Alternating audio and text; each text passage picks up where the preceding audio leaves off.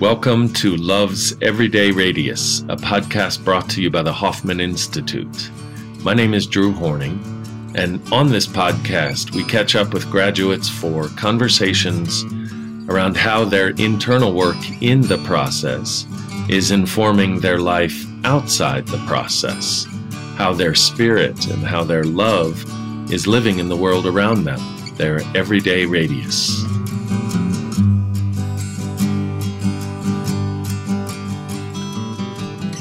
Hey everybody, my name is Drew Horning and welcome to the Hoffman Podcast. Today we have Joey Gauld on the program. Joey, it's great to have you. I just want to introduce you for a second here. Joey was a U.S. Navy quartermaster in World War II, Seaman First Class. Joey has been an assistant headmaster, a teacher.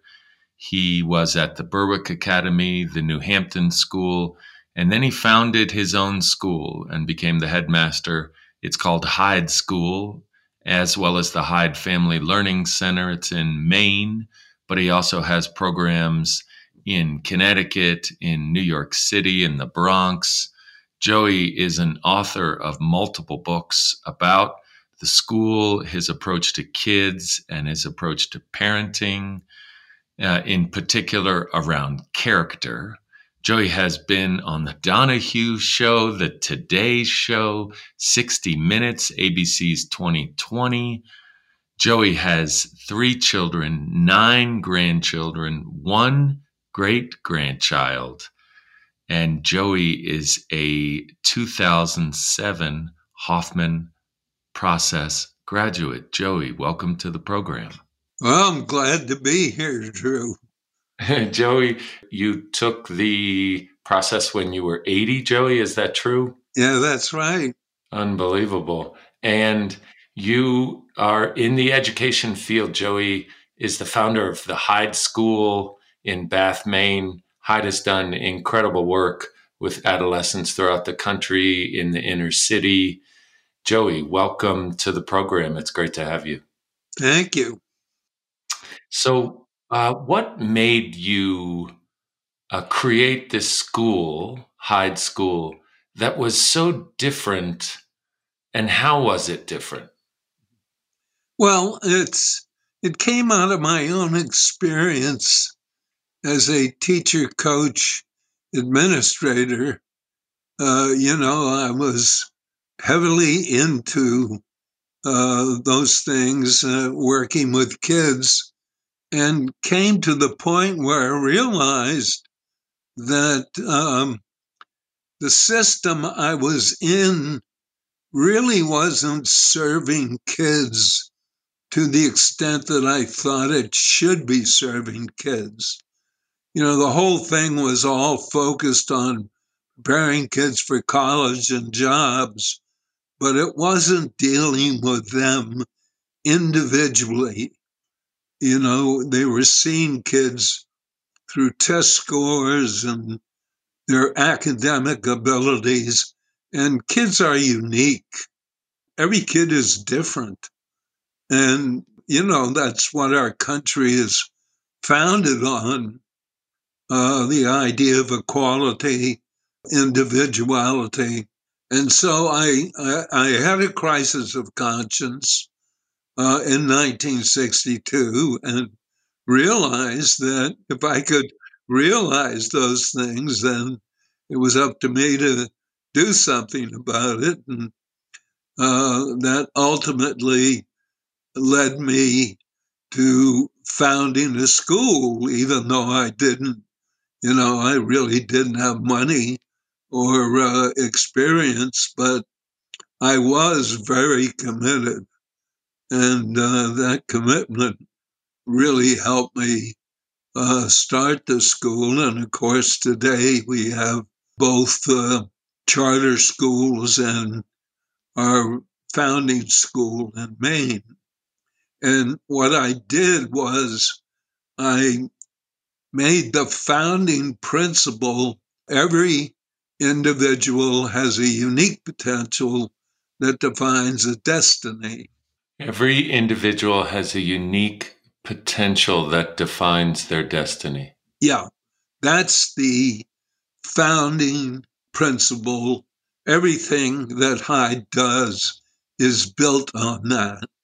And in fact, the primary means is character development. And specifically, I chose 5 words that I thought were essential, and those were courage, integrity, concern, curiosity, and leadership. I wasn't sure that the thing was going to work, but I thought if we really committed ourselves to it, that even if it didn't work, it would lead us to something that did. Okay, I just have to stop you there because I think that in and of itself, I could say, all right, let's pack up this podcast episode over wisdom dropped, because so often people wait to get it right, to get it perfect, to nail it, and then they'll step into the arena. And part of what I hear you saying is, you know what? I'm not sure this is going to work, but let's give it a go and we'll learn as we go. Is that true? Yes, I firmly believe that if it didn't work, it would lead us to something that did.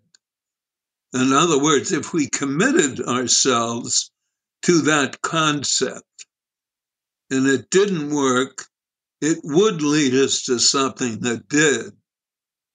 The wonderful part was it did work. 55 years, and we've got graduates out there from both our independent school and also our public schools. They come back and they tell us, that one of the first things they ask is, are we teaching the 5 words, those 5 words of character, which they base their lives on? So we're at this point, we're really committed to the whole thing. You have your graduates who are coming back and saying, have you strayed from your mission, this mission that really helped me? What a beautiful thing. They're holding you accountable to this thing that helped them so much. But Joe, I imagine you dealt with some kids who were really struggling, adolescents with some, challenging issues. How do you hold true to the essence, that uniqueness in the face of probably some pretty challenging behavior that they're presenting with? Well, one of the big things we learn about how you develop unique potential, and one of the first things you learn is you develop character primarily by example.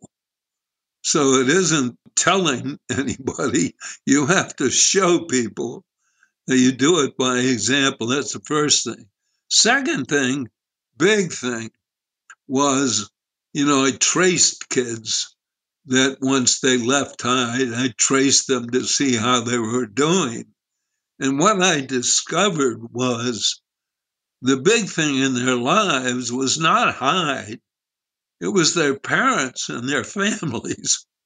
And so in 1974, which was just 8 years into the founding of the school, I realized, I said, Joe, if you really want to help these kids, you got to help their parents and their families.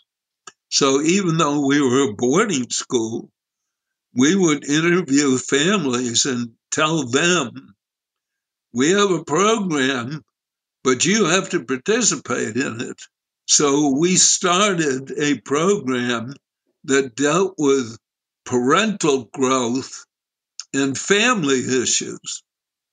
And today we know if we get to the parents and the family, the kid's going to be fine. So we don't worry if we get a kid who seems to be off track, as you're mentioning.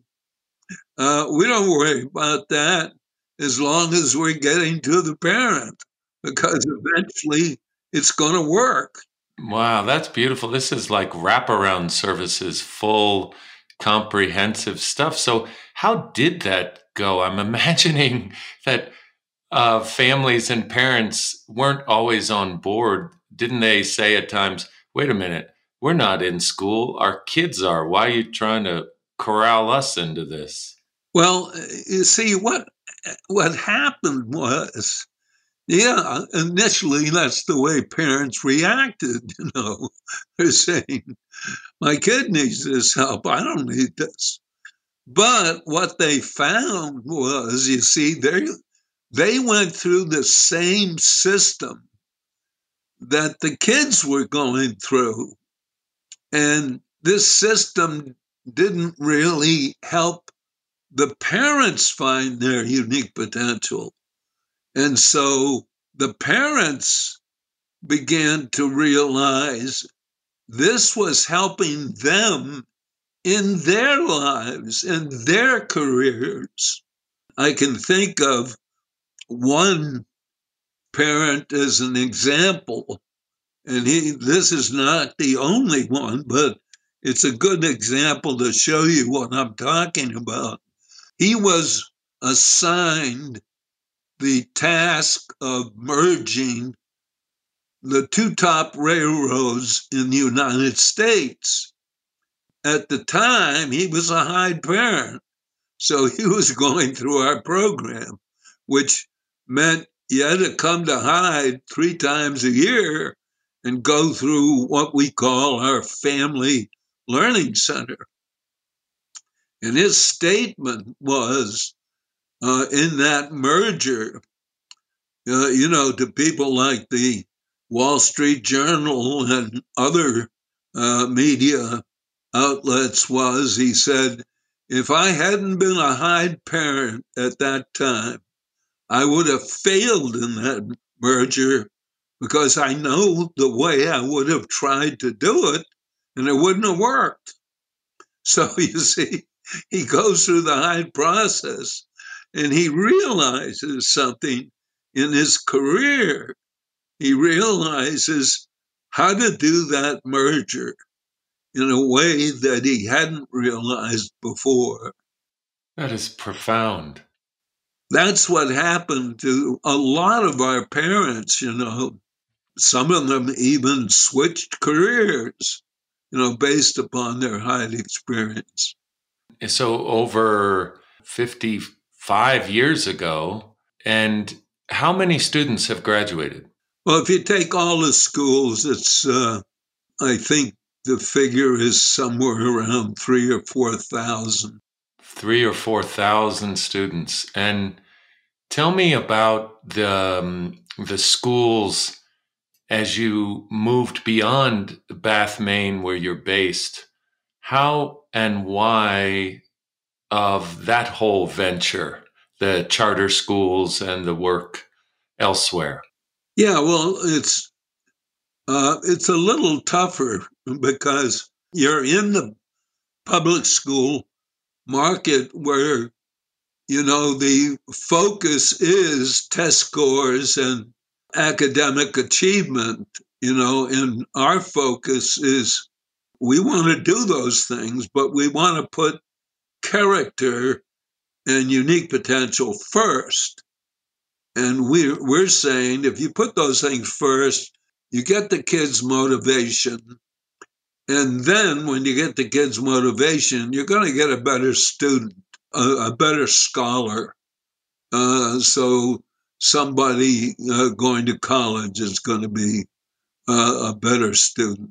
That's the important thing that we think. In public schools, we've got 2 charter schools in New York City. One of them in one of the poorest sections in the United States. And they said the last thing I heard is of their graduates, about 70% of the graduates are of that school, and it's a 1,000-student school, are either in college or have graduated. Amazing. I think that says something about trying to put unique potential and character first. And I guess part of my question is, have you been able to move the needle in the larger educational field? Have you had other heads come your way and say, what do you got going on over there, Joey? What are you doing, this unique form of education about character? I think we're a curiosity. It's very difficult for a school to do this because they have to refocus on character and unique potential. And for their community to do that, that's really tough because you've got parents, you've got trustees or school boards. Right now, we're still in a phase where we've got this educational system that focuses on preparing people for college and jobs, not focusing on preparing the student, the individual student. And that's a big change. So, Yeah, I've heard people say I wish I'd learned. I had a friend's son say, I wish someone taught me how to study. Someone taught me how to, engage in college as a student because I'm a bit overwhelmed. So let me ask you a question. So you're the head of the school, you're the founder of the school, life's moving along. You come into your 80th birthday and you say, I want to do the Hoffman process. What happened that led you to Hoffman? I had learned about Hoffman and I saw how closely, what we believed in and what Hoffman believed in. I saw the connection. I had talked to the people out there, Raz and so forth, and some trustees. And I went out there with the idea of trying to make a connection. I wanted to bring Hoffman to Hyde. And then also, I wanted to go through the process myself because we can always improve ourselves. And I wanted to see what it was like. And so I went out to California and it was quite an experience. What was it like? A big thing was, as you know, you have all this work to do, prepare to go through that program of a week. And you start with your childhood name, which in my case was Joey. So I went out there as Joey. You get into your groups and with your instructor, and I had a great one. And so I'm taking a look at myself at 80 years old. And it's was funny because I was a hard driving individual at that point, as you can probably imagine. As a matter of fact, when I went out, I was into a big argument with a staff member, and I was no longer running the school, but I was still in sort of an executive position. And so I had this argument with a staff member. So that was on my mind when I got out there. Things like that come up in the Hoffman process. And so I decided to focus on that. And so if you go to your process that week, where are you? What do you remember about a moment in time that feels significant for you? I mean, there were, a couple. I mean, the first one was, as you go back and you take a deeper look at your parents, that was a big thing. But the one I'm coming to is taking a deeper look at that argument I'd had with a staff member. And so, you have to write down what are some of your attitudes? And I looked at some of my attitudes, and I could see as I'm in that small group, I could see my attitudes were anger. I'd had a lot of trouble with anger, and it was impatience, frustration. I used sarcasm.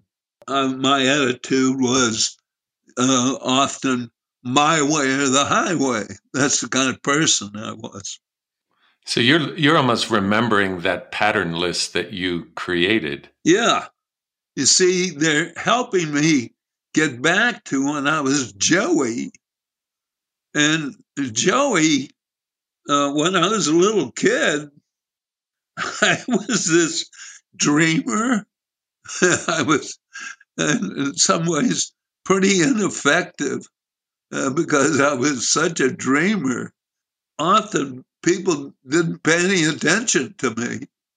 I was very optimistic, and so I could be the butt of the joke. And I realized that this here I went out there with the attitude that here I'm this very committed guy who really is going to change American education. That's why I have some of the attitudes that I have. I confront a lot of attitudes. That's the way I went out. And so now I'm looking at little Joey, and Joey isn't listened to. And I realize that what's really going on is these people, when they disagree with me, they're making me feel like little Joey that nobody listens to. Oh, I have to say, Joey, I love your laughter around remembering that.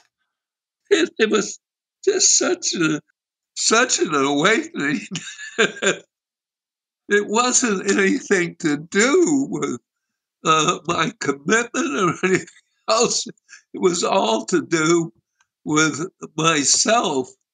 When people would disagree with me, that I'd be feeling that I'd be back and be little Joey that nobody listens to. That inner child came flying out. The other thing that happened out there, see, I was there with 40 people, and they liked Joey. I had a spirit that they liked. They liked this individual. Well, if I go back to Joe, who Joe was, there are people who don't like Joe. You know, there are people who are afraid of Joe. So that was really an eye opener for me. So when I got back to high school, I got up. The first thing I did is I apologized to that staff member that I had the big argument with. I apologized to her. And then I got up in front of the school and I said, I'd appreciate it if you'd call me Joey. Right then and there, changing your name from Joe as the head of the school, the founder of the school in an administrative position to Joey. Yeah. So the last 13 years have been very pleasant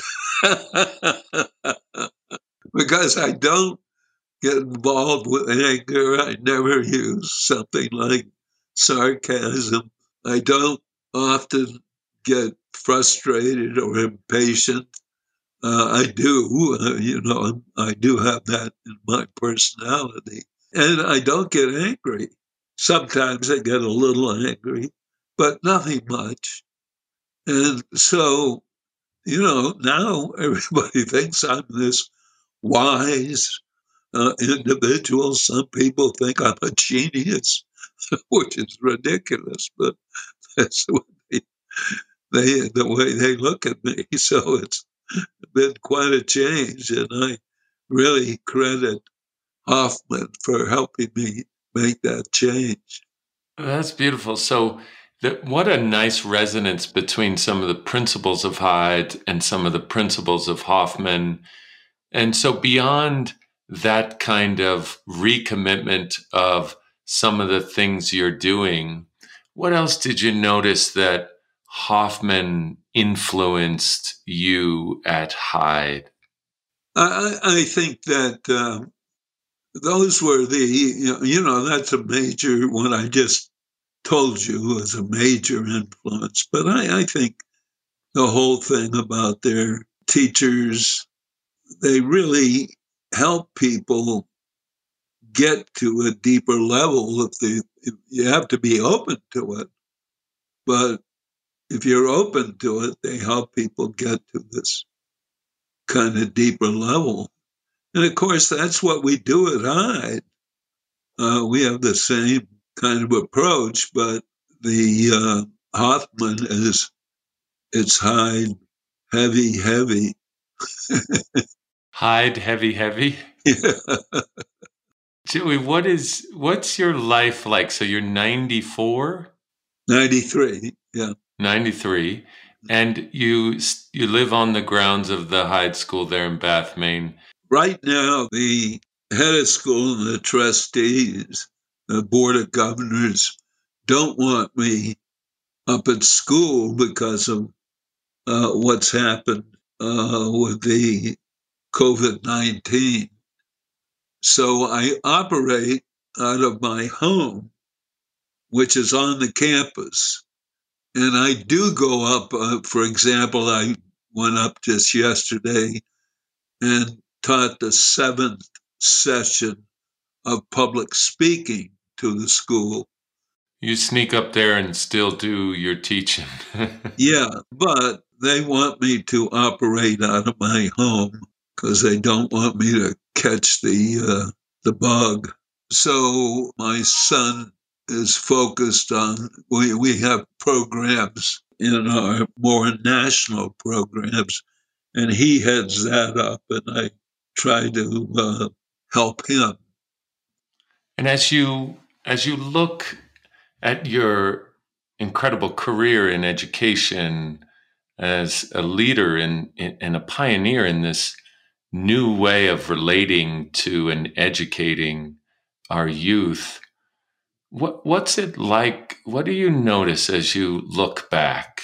And I guess you're also looking forward too. But what's it like to take a broad perspective on your life? I I went into teaching. When I got out of Bowdoin, I followed my classmates into business. We're all going to be rich and famous, and that's what I was going to do. Except after 6 months, I caught myself looking at my watch at 3 p.m. So I knew this is not for me. I was doing okay, but I obviously lacked the motivation. So I stepped back and said, okay, what should I be doing? And I faced, I'd been a summer camp counselor one summer at Bowdoin. And that's the best thing I've ever done at that point in my life, and loved doing it. So in the back of my mind, I knew I should be a teacher, but I don't want to be a teacher. I don't want to be stuck with a bunch of kids while everybody else goes out and saves the world, and I'm stuck. I realized at that point that that's what I was cut out to do, is to teach. And so I made this commitment to make me feel better. It was sort of an ego thing. I said, one thing I'm going to do is I'm going to help these kids to the point where they're going to come back, years later and say, boy, if it weren't for you, Mr. Gauld. And at the time, that was an ego thing. But the reality is that that commitment that I made to the kids was the thing really caused the crisis of conscience that I had in 1962 when I said, the way we're doing it is not in the best interest of kids, because I could see it in my students. I was teaching calculus, and in one calculus class, I've got this 14-year-old genius. He's already graduated from high school. I'm trying to tell that kid that he's lazy, he's self-centered, and he's going to get crucified in life. And I'm giving him my highest grade. Then I've got this other kid, a Vermont farm boy, who comes to me one night and he says, Mr. Gauld, I work twice as hard as everybody else and I only get half as much out of it. And the kid wants to be an engineer. And I'm trying to tell him his character might someday make him the best engineer in the class. And I'm giving him my lowest grade.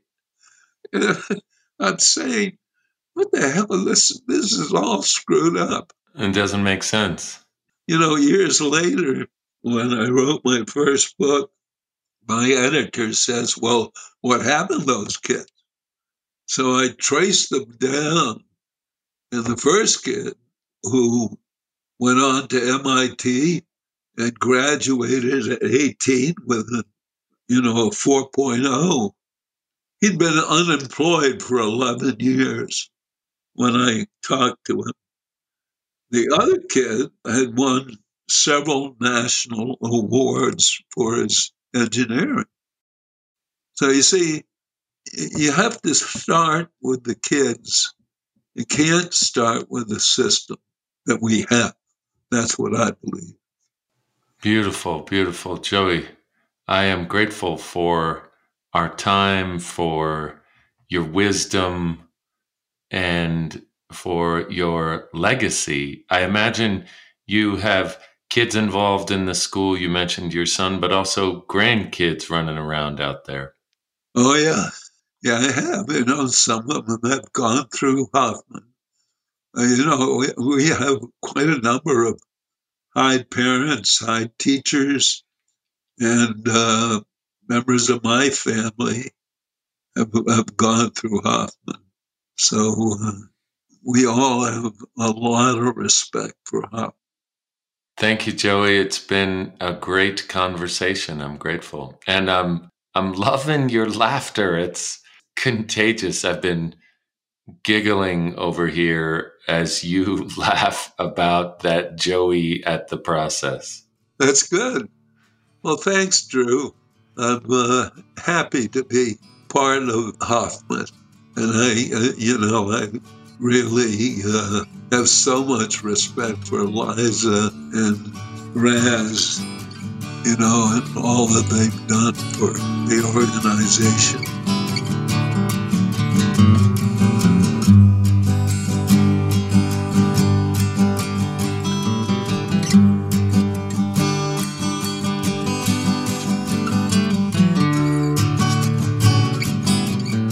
Thank you for listening to our podcast. My name is Liza Ingrassi. I'm the CEO and president of Hoffman Institute Foundation. And I'm Raz Ingrassi, Hoffman teacher and founder of the Hoffman Institute Foundation. Our mission is to provide people greater access to the wisdom and power of love. In themselves, in each other, and in the world. To find out more, please go to hoffmaninstitute.org.